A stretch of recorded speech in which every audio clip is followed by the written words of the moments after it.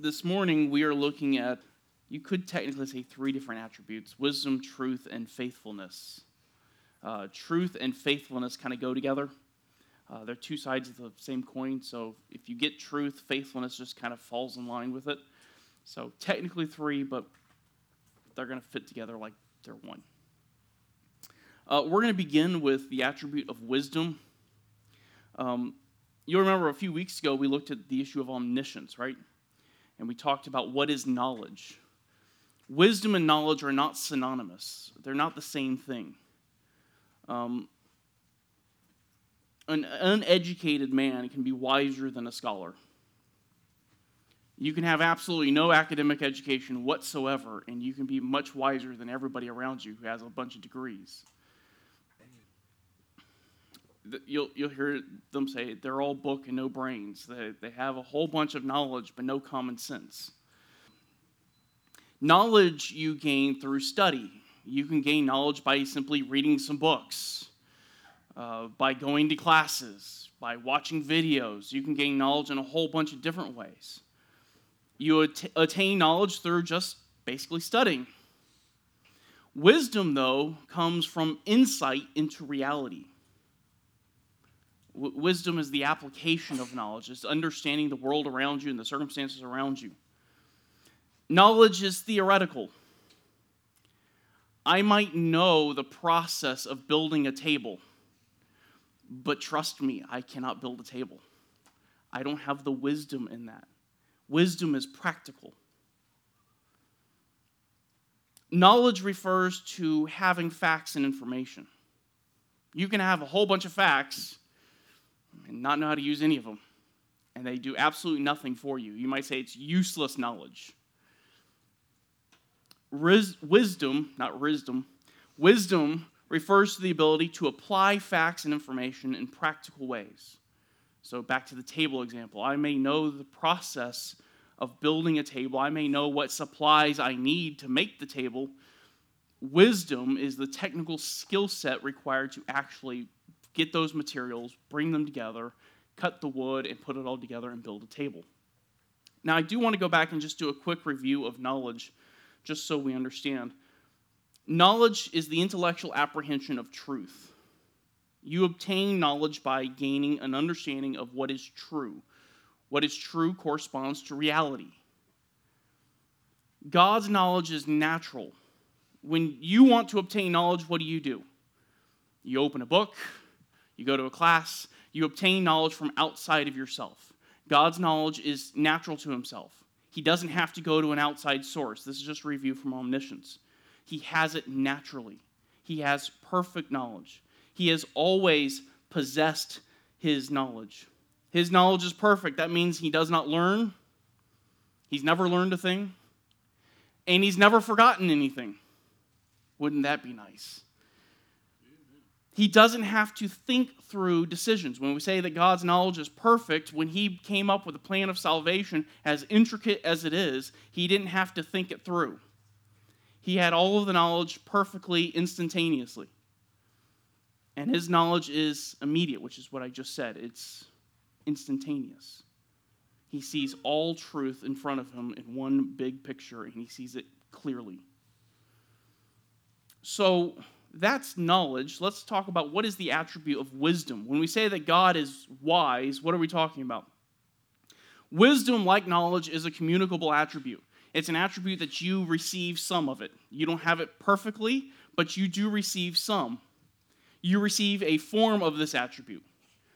And to understand this, I want to look at wisdom as it appears in us. And we'll start with us and work our way up to God. And we're going to do that by doing a little word study. We'll do some Hebrew this morning. You excited? It's going to be fun. One word. It's only one word. That one. Hakma. Hakma. It's the word that refers to wisdom. It's translated most often as wisdom. The word here refers to skill in technical matters. It could also refer to experience or shrewdness. Don't take shrewdness as a negative. I used to think if you call someone shrewd, you're insulting them. No, it's actually not. It's more of cleverness. And it's also used to refer to skill in daily living. So the Hebrew word here is hakma, and it refers to these three things. And we're going to go through the scriptures and just look at the ways that this one term is used. And then we'll take what we've learned and we'll apply it to God. It's used to refer to technical abilities, technical skills.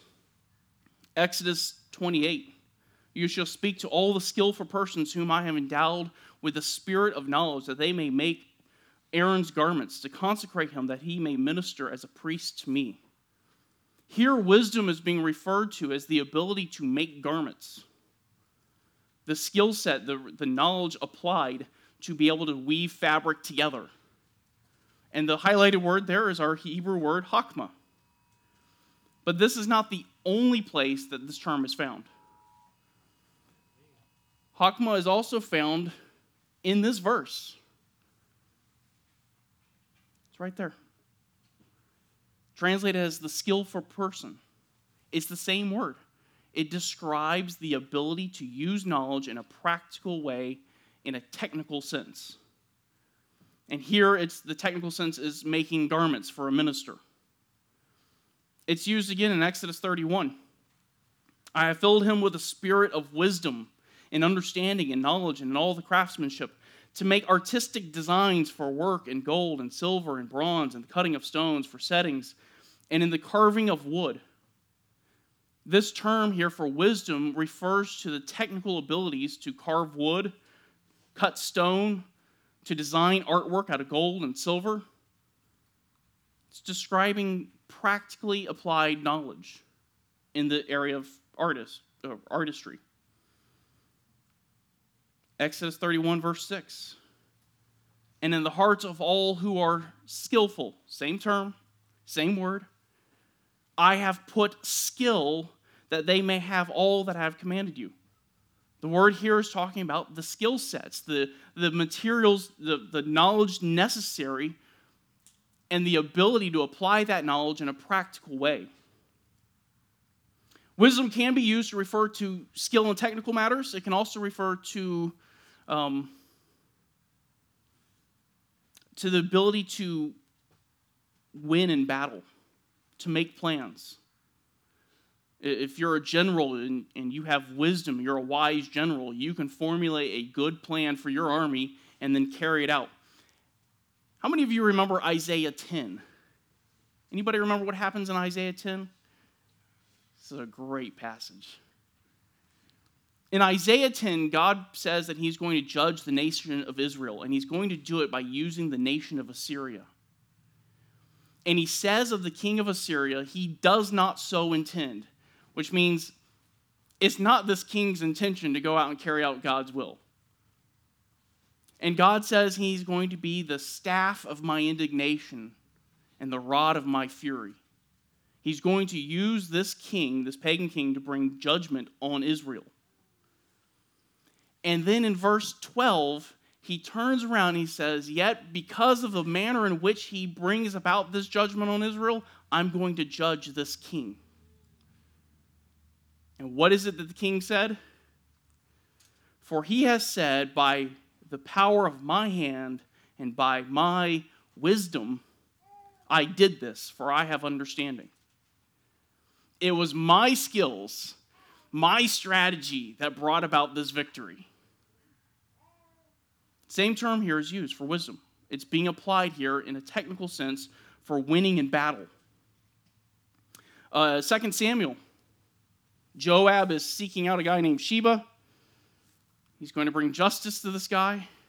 He goes to a city. The city is walled up, and this woman goes to them and says, look, you have two choices.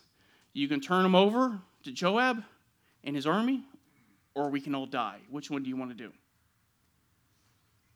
It's cleverness, shrewdness, being able to apply knowledge and facts to your situation to bring about the best outcome.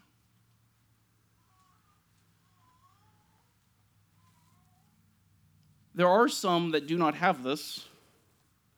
The Bible speaks of the ostrich as being foolish. Job 39. The ostrich's wings flap joyously with the pinion and plumage of love, For she abandons her eggs to the earth and warms them in the dust, and she forgets that a foot may crush them, or that a wild beast may trample them. She treats her young cruelly as if they were not hers. Though her labor be in vain, she is unconcerned. She lays her eggs, she's all happy, she's joyous, she celebrates it. She takes the eggs, puts them in the sand, and then walks off. No concern for the reality that someone might step on them. A snake might come and eat them. No concern for their well-being or their welfare. Like it never happened. Foolish. She doesn't have the ability to apply knowledge. She knows about her young. She just laid them there. But she doesn't have the ability to apply that knowledge in a practical way. Job 39, verse 17, very next verse. Because God has made her forget wisdom and has not given her a share of understanding.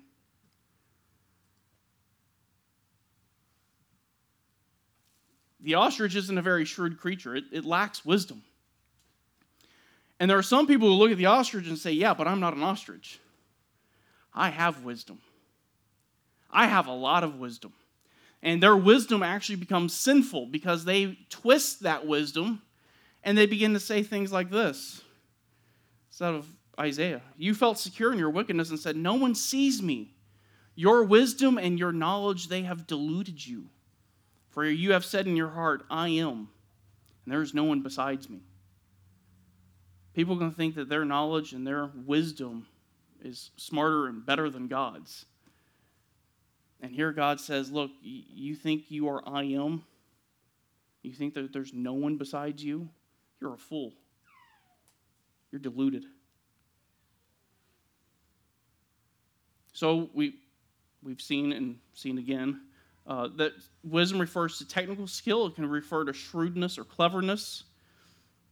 It also can describe skill in living, just in general living.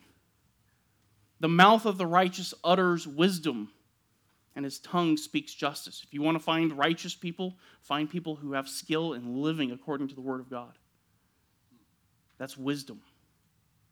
The mouth of the righteous flows with wisdom, but the perverted tongue will be cut out. Okay, so what have we seen here? Wisdom. Wisdom is the ability to apply knowledge. To apply knowledge in a practical way. So let's kind of move over here. God is all-knowing. We talked about that a couple weeks ago. He has perfect knowledge. He has the ability to apply that knowledge perfectly to every situation.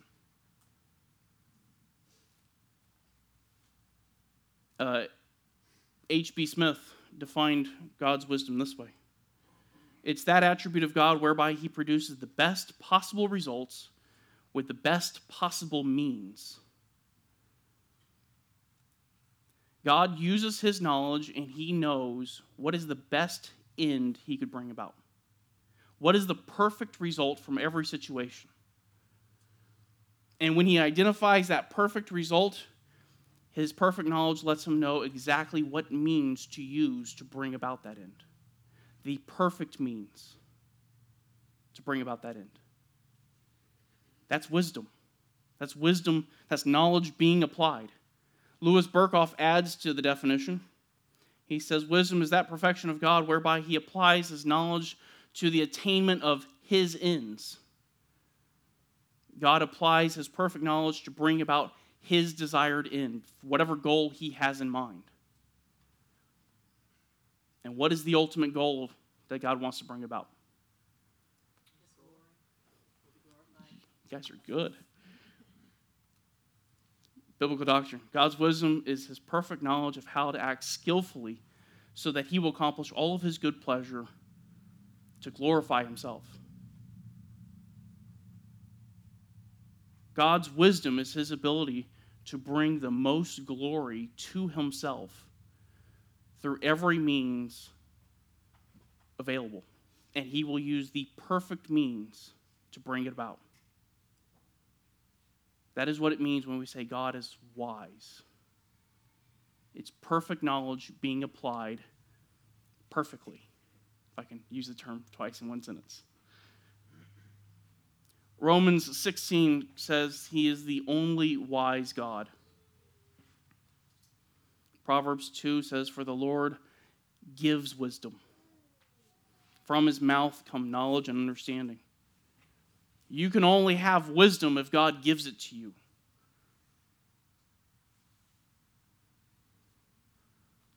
Isaiah 33. And he will be the stability of your times, a wealth of salvation, wisdom and knowledge. The fear of the Lord is his treasure. All wisdom comes from God, and all wisdom begins with the fear of the Lord. With him are wisdom and might. To him belong counsel and understanding. God has demonstrated his wisdom. He's demonstrated his wisdom through his works. He demonstrated his wisdom in his creation. O Lord, how many are your works? In wisdom you have made them all. The earth is full of your possession.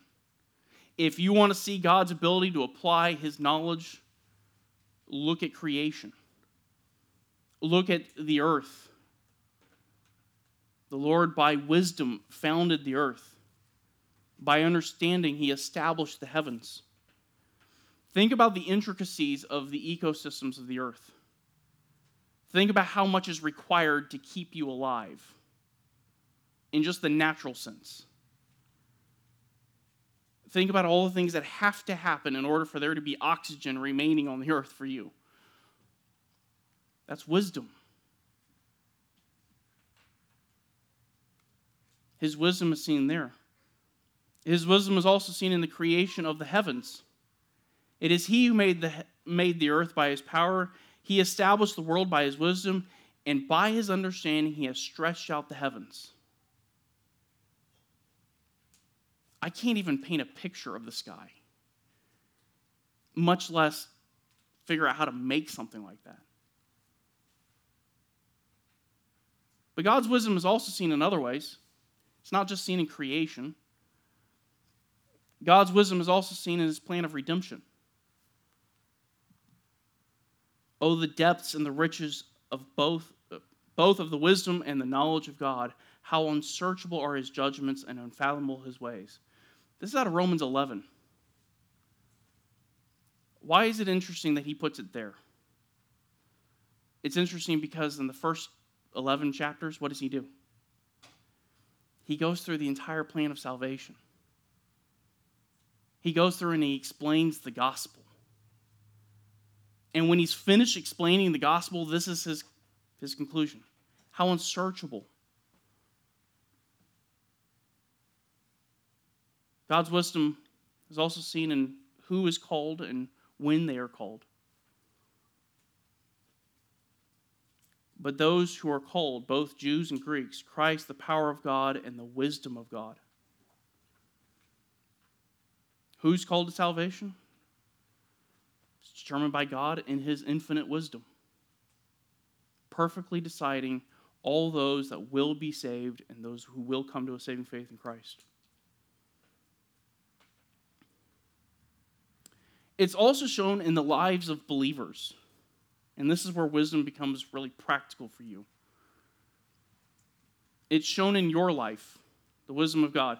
1 Corinthians 1:30, by his doing you are in Christ Jesus. You became to us wisdom from God and righteousness and sanctification and redemption. Salvation is the full demonstration of God's infinite and perfect wisdom. You are in Christ because of him. Everything that has occurred in your life, from your physical birth to your spiritual rebirth, all the way out to your physical death, everything that has happened and everything that will happen happens because God in his infinite wisdom has determined that is the best means of bringing about the best end. Everything that has happened, go back and think about the worst thing that's ever happened to you. Ultimately, that is for your eternal good. And ultimately, that will bring about the most glory for God. And we know that God causes all things to work together for good, to those who love God, to those who are called according to his purpose. You find people who are really upset about a certain situation and they get mad at God. Take them to this verse and have them read it. And they'll read it. And we know that God causes all things to work together for good. But my situation. Okay, read the verse again. The verse there says God causes some things to work out for your good, right? No, it says that only a few things work out for your good. No, all things. Everything that has happened in your life, according to God's wisdom, happened for your eternal good. And your eternal good brings about the glory of God.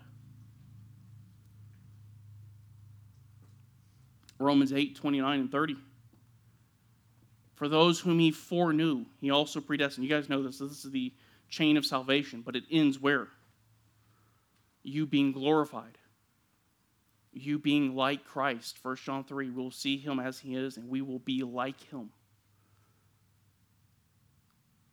Everything that happens in your life was sovereignly ordained by a perfectly wise God. Even if it's something that we think is bad, it was done for your ultimate good and for his glory. Paul recognized this in his own life. How many of you remember what Paul said? He said, I have a thorn in the flesh. Got this nagging thorn that I can't get rid of. And I've asked God multiple times to remove this thorn, and he simply won't do it. Why? Because of the surpassing greatness of the revelations. For this reason, to keep me from exalting myself, there was given me a thorn in the flesh. Here's a question for you. This is hypothetical. Was there another way that God could keep him from exalting himself? Yeah, of course. But that one was perfect. There you go.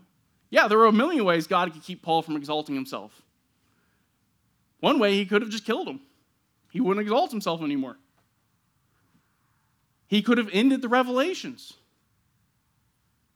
But instead, God said in his wisdom, the best way for me to bring about the ultimate sanctification of Paul, the best way that I could glorify the church and serve the church and ultimately bring glory to himself, is to give Paul this thorn in the flesh that he despised. Paul hated that thing, wanted it to go away.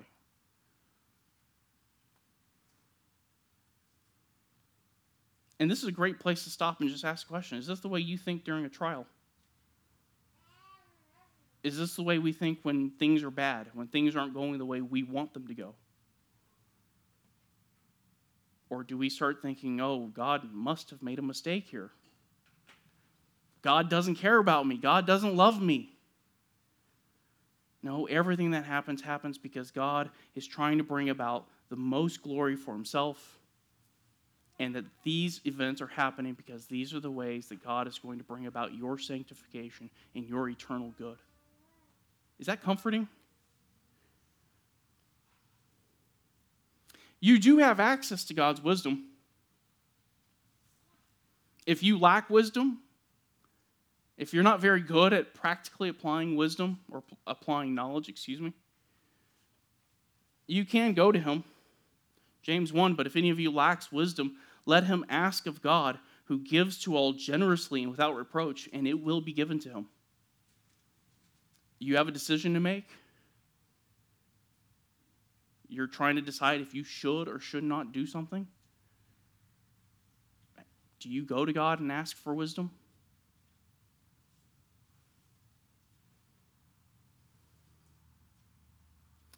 Can anyone think of a person who went to God and asked for wisdom? Solomon. Look at what Solomon said. Now, O Lord my God, you have made your servant king in place of my father, yet I am but a little child.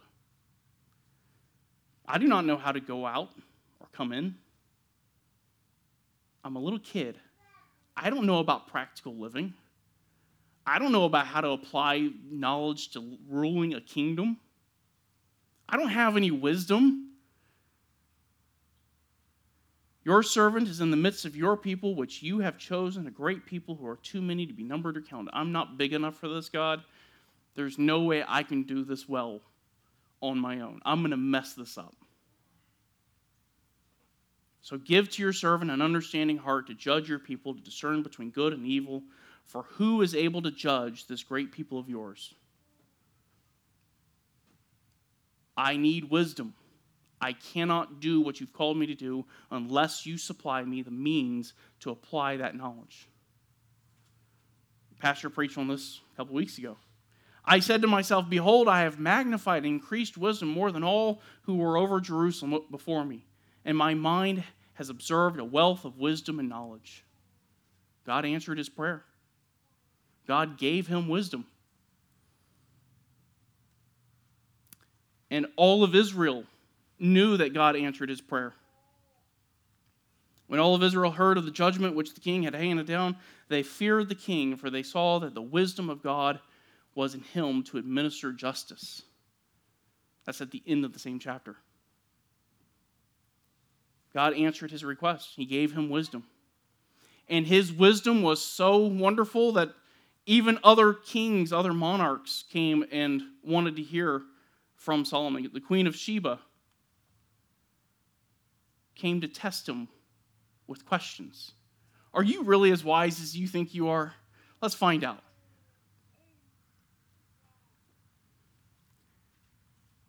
Solomon answered all of her questions.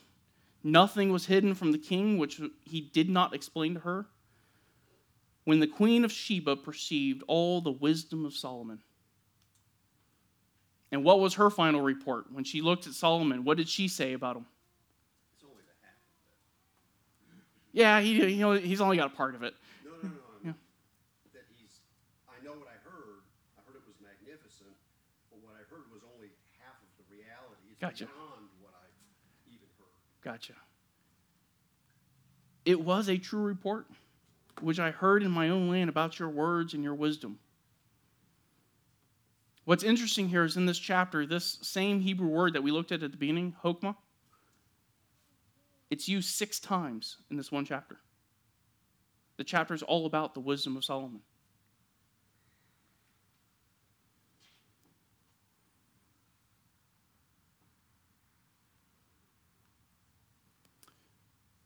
Where does this begin?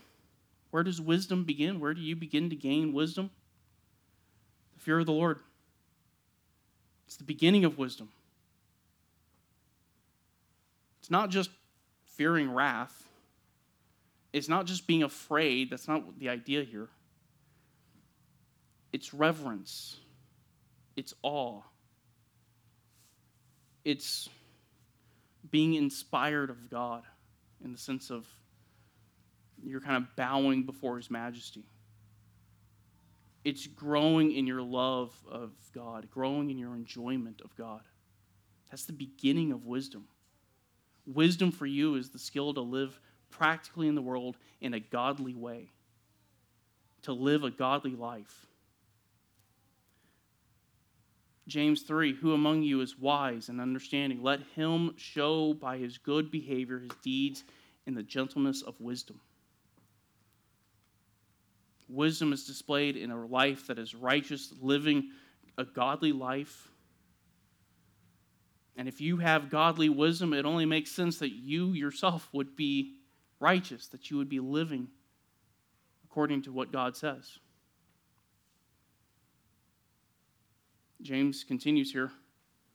He says, but if you have bitter jealousy and selfish ambition in your heart, do not be arrogant and so lie against the truth. This wisdom is not that which that came down from above, but is earthly, natural, demonic. For where jealousy and selfish ambition exists, there is disorder in every evil thing. That's not a righteous life. That's not living according to what God has said. That's not applying the knowledge and the information God has provided you in his word.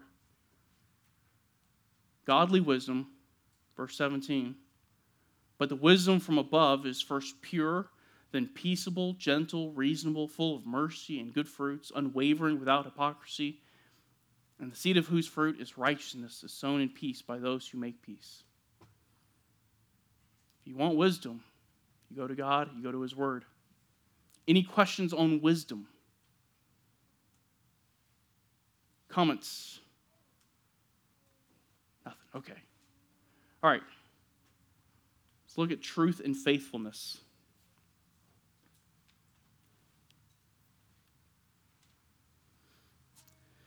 We're going to start with truth. Once we understand truth, faithfulness will just kind of be obvious.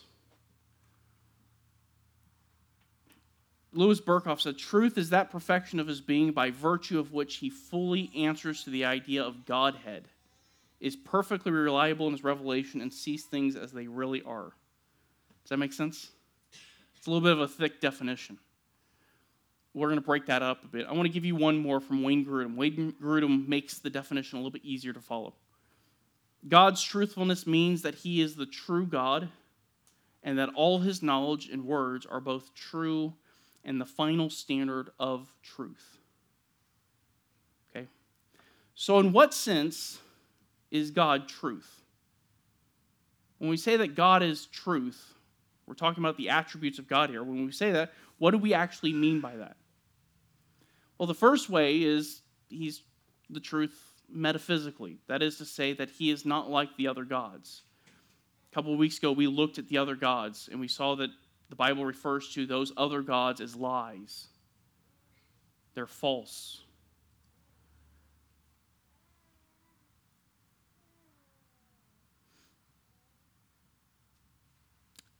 Jeremiah, at the very end of that, third to last line, the gods that did not make the heavens and the earth will perish from the earth. These false gods, they did not create the world, they did not create the heavens. They're just rocks and stones and pieces of metal. God is the true God. John 17:3, this is eternal life, that they may know you, the only true God, and Jesus Christ. So what do we mean here? In one sense, is he the true God? Well, he's the true God as opposed to all the other gods.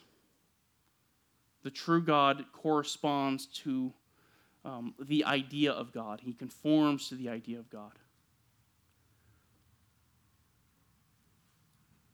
And the idea of God in him is perfectly realized. Berkhoff says he is all that God should be.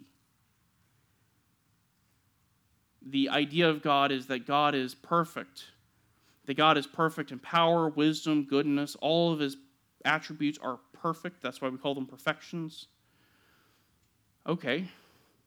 So if God being true means that he conforms to the idea of God, what's the obvious question?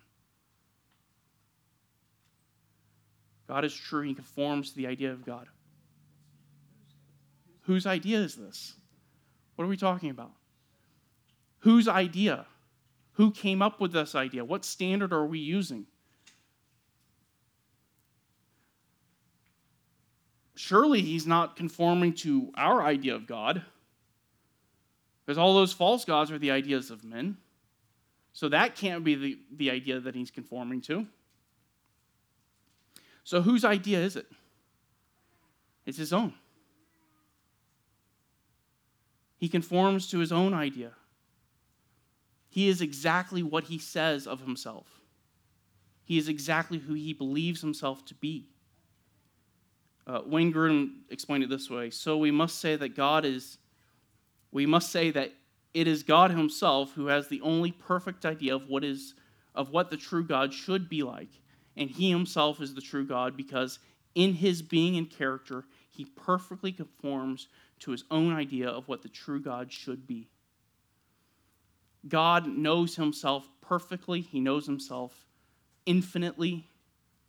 His standards are perfect. They are far above our own. And he conforms perfectly to his standard. That's the idea of God is true. He conforms perfectly to the standard of what God should be. And whose idea is that? It's his own.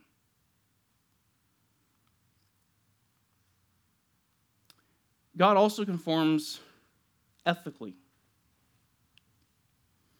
What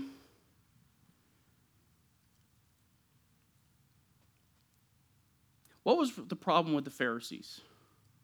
What did Jesus lambaste the Pharisees for over and over and over again? Hypocrisy. You're whitewashed tombs. You're all bright and clean on the outside, but inside you're full of dead men's bones. You profess one thing, but in reality you're something completely different. You claim to be this, but in reality you're actually this over here. Not true with God. He reveals himself as he actually is. There's no hypocrisy, there's no deceit. And his revelation of himself is completely reliable. There's no deception in it. There's no misstatements, there's no mistakes. He gets it right. He never hides anything. In the Psalms, your righteousness is an everlasting righteousness. Your law is truth. What God reveals, what he says about himself is absolutely true. His law is a perfect revelation of who he is. John 17, sanctify them in the truth. Your word is truth. This is a silly question to ask in a church like this. But do you believe that God's revelation is true? Like every bit of it? All of it? And that's silly to ask that question here because that's just something we all assume. But there are many who say, look, God is true, absolutely. But his revelation is not all true. That makes God a liar. It does. We believe the Bible is true because it's inspired. It's breathed out by God. It's the revelation of himself. It's what he breathed out. 2 Peter 1 says, men were moved along by the Holy Spirit as they wrote Scripture. The Bible refers to itself as the words of God himself. And yet there are some people who will affirm this, but then turn around and say, not all of the Bible is true. Not all of it is trustworthy. Roman Catholic Catechism. Since, therefore, all that the inspired authors or sacred writers affirm should be regarded as affirmed by the Holy Spirit. Everything in this book is affirmed by the Holy Spirit. We say amen. Yes, we agree. Listen to how they finish this. We must acknowledge that the books of Scripture firmly, faithfully, and without error teach that truth which God, for the sake of our salvation, wished to see confided to the sacred Scriptures. What's the problem here? It's not complete. There's one phrase in here that's really problematic. Sacred scriptures, what does that mean? Which one? Okay, you could say that. You could say, which ones are we talking about? Let's just assume they accept the canon that we accept. Let's just assume that for a moment. That truth which God. You're close. I was thinking, yeah. For the sake of our salvation. God inspired all of Scripture. But the only part of it that is actually reliable and true are those parts that concern salvation. The other parts, according to the Catholic Church, are not reliable. Now that brings a real problem. How do you know which ones concern salvation? He said the Pope. Yeah, you have no idea. Is it subjective instead of objective? It could be, yeah. Mean the whole Bible, but just misunderstand that God's goal is his glory, not Yeah, I don't want to go into the rationale that led to that. I just realized that's such a contradiction. You're going to say that God is true and that God affirms the Scriptures and that God wrote the Scriptures, and then you're going to turn around and say part of them isn't true. Cannot be trusted. Well, this brings it to a instead of God-centered theology. By saying, for the sake of our salvation, it's about us. Yeah. That's what the health and wealth and so many other churches are teaching today, is that it's about you. It's about what, you control God. He's not sovereign. He just does what you want. He's your little genie. Yeah. A couple decades ago, there was a guy, really passionate evangelist, on fire, preaching everywhere, studying his Bible, praying, decides he wants to go into ministry, gets accepted into Princeton Seminary, which is attached to Princeton, but it's not part of Princeton. And while in Princeton, he has to write a paper on a supposed contradiction in the book of Mark. And he goes through and he writes this long paper. He spends weeks on this paper, turns it in. A couple weeks later, the professor gives him his paper back. And he flips to the last page. On the last page, the professor wrote, "What if Mark was just wrong?"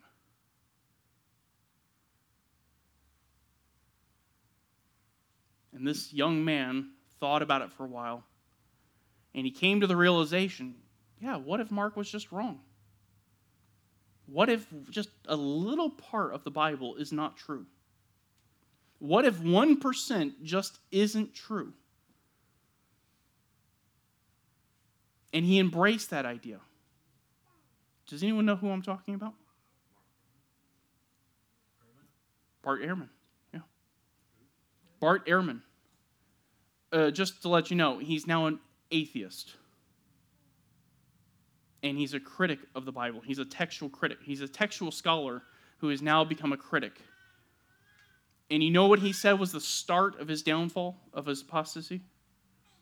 Accepting that 1% of the Bible wasn't true. Because if you embrace the idea that 1% is not true, then you can no longer go to the text and say, what does this text mean?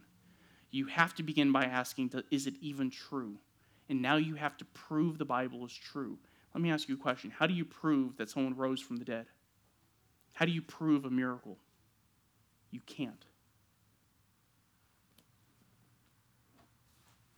That's dangerous. All right. In what sense is God as truth? He's truth logically. That is to say that there are things that I know, but it's wrong. I know something's really well, completely wrong. God knows all things as they truly exist, not are they truly exist. He knows them perfectly as they actually are. He has no error in his understanding. Everything he knows is absolutely true.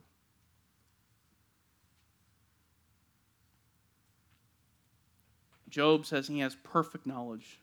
Do you know about the layers of the thick clouds, the wonders of one perfect in knowledge?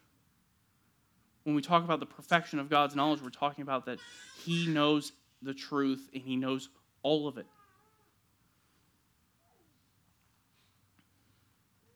He's also made your mind capable of understanding and receiving the truth. But as I've already said, our knowledge and understanding isn't perfect. It's not perfect because it's cursed by sin. It's plagued by sin. We don't think perfectly. We don't put thoughts together perfectly. It's plagued by biases. Illogical syllogisms, those are illogical trains of thought. A plus B must be D, but you've completely missed one, right? That's the result of sin. So the question is, how can you trust your mind? How can you trust, how can you know that what you know is true? How can you be certain that you have truth? That you know the truth? If your mind is corrupted by sin, what standard do you use? What determines what is really true? And there are some people who say, well, I can use my reason. I can think really, really, really hard and for a long time, and I can come up with the truth. What's the problem with that?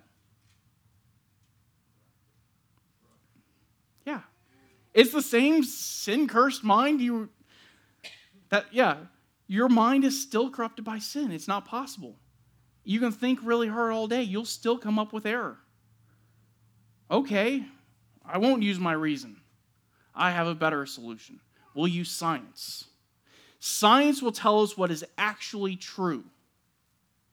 We can conduct some experiments. We can conduct many experiments with many scientists, and that'll tell us what is and is not true, right?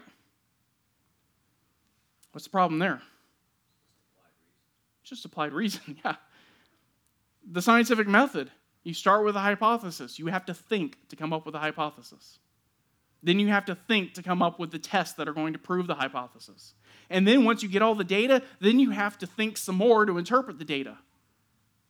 And you're still relying on a sin-ravaged mind that's corrupted, that's full of deceit. Okay, so I won't just use my opinion, my interpretation. We'll get science, and we'll get a lot of scientists, and we'll have a whole big group of people. And all of us together, collectively, will somehow be able to determine what is true. That's just more sinners.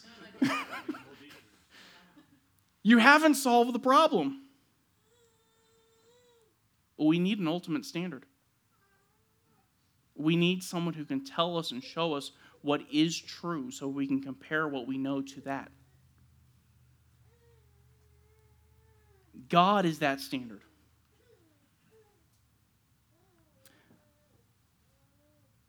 But if he's that standard, that must mean he is reliable. He is reliable in every way. By the way, before I move on, this is one of the good arguments against atheism. You don't have knowledge and understanding without God. You can't understand truth without God. For an atheist to argue about science is ridiculous. Okay, faithfulness. I mean, theology is the queen of the sciences, right? It is. He said theology is the queen of science. And that used to be in most of the Ivy League schools. Theology was considered the queen of the sciences because they understood without the knowledge of God, you can't understand anything in the creation. All right.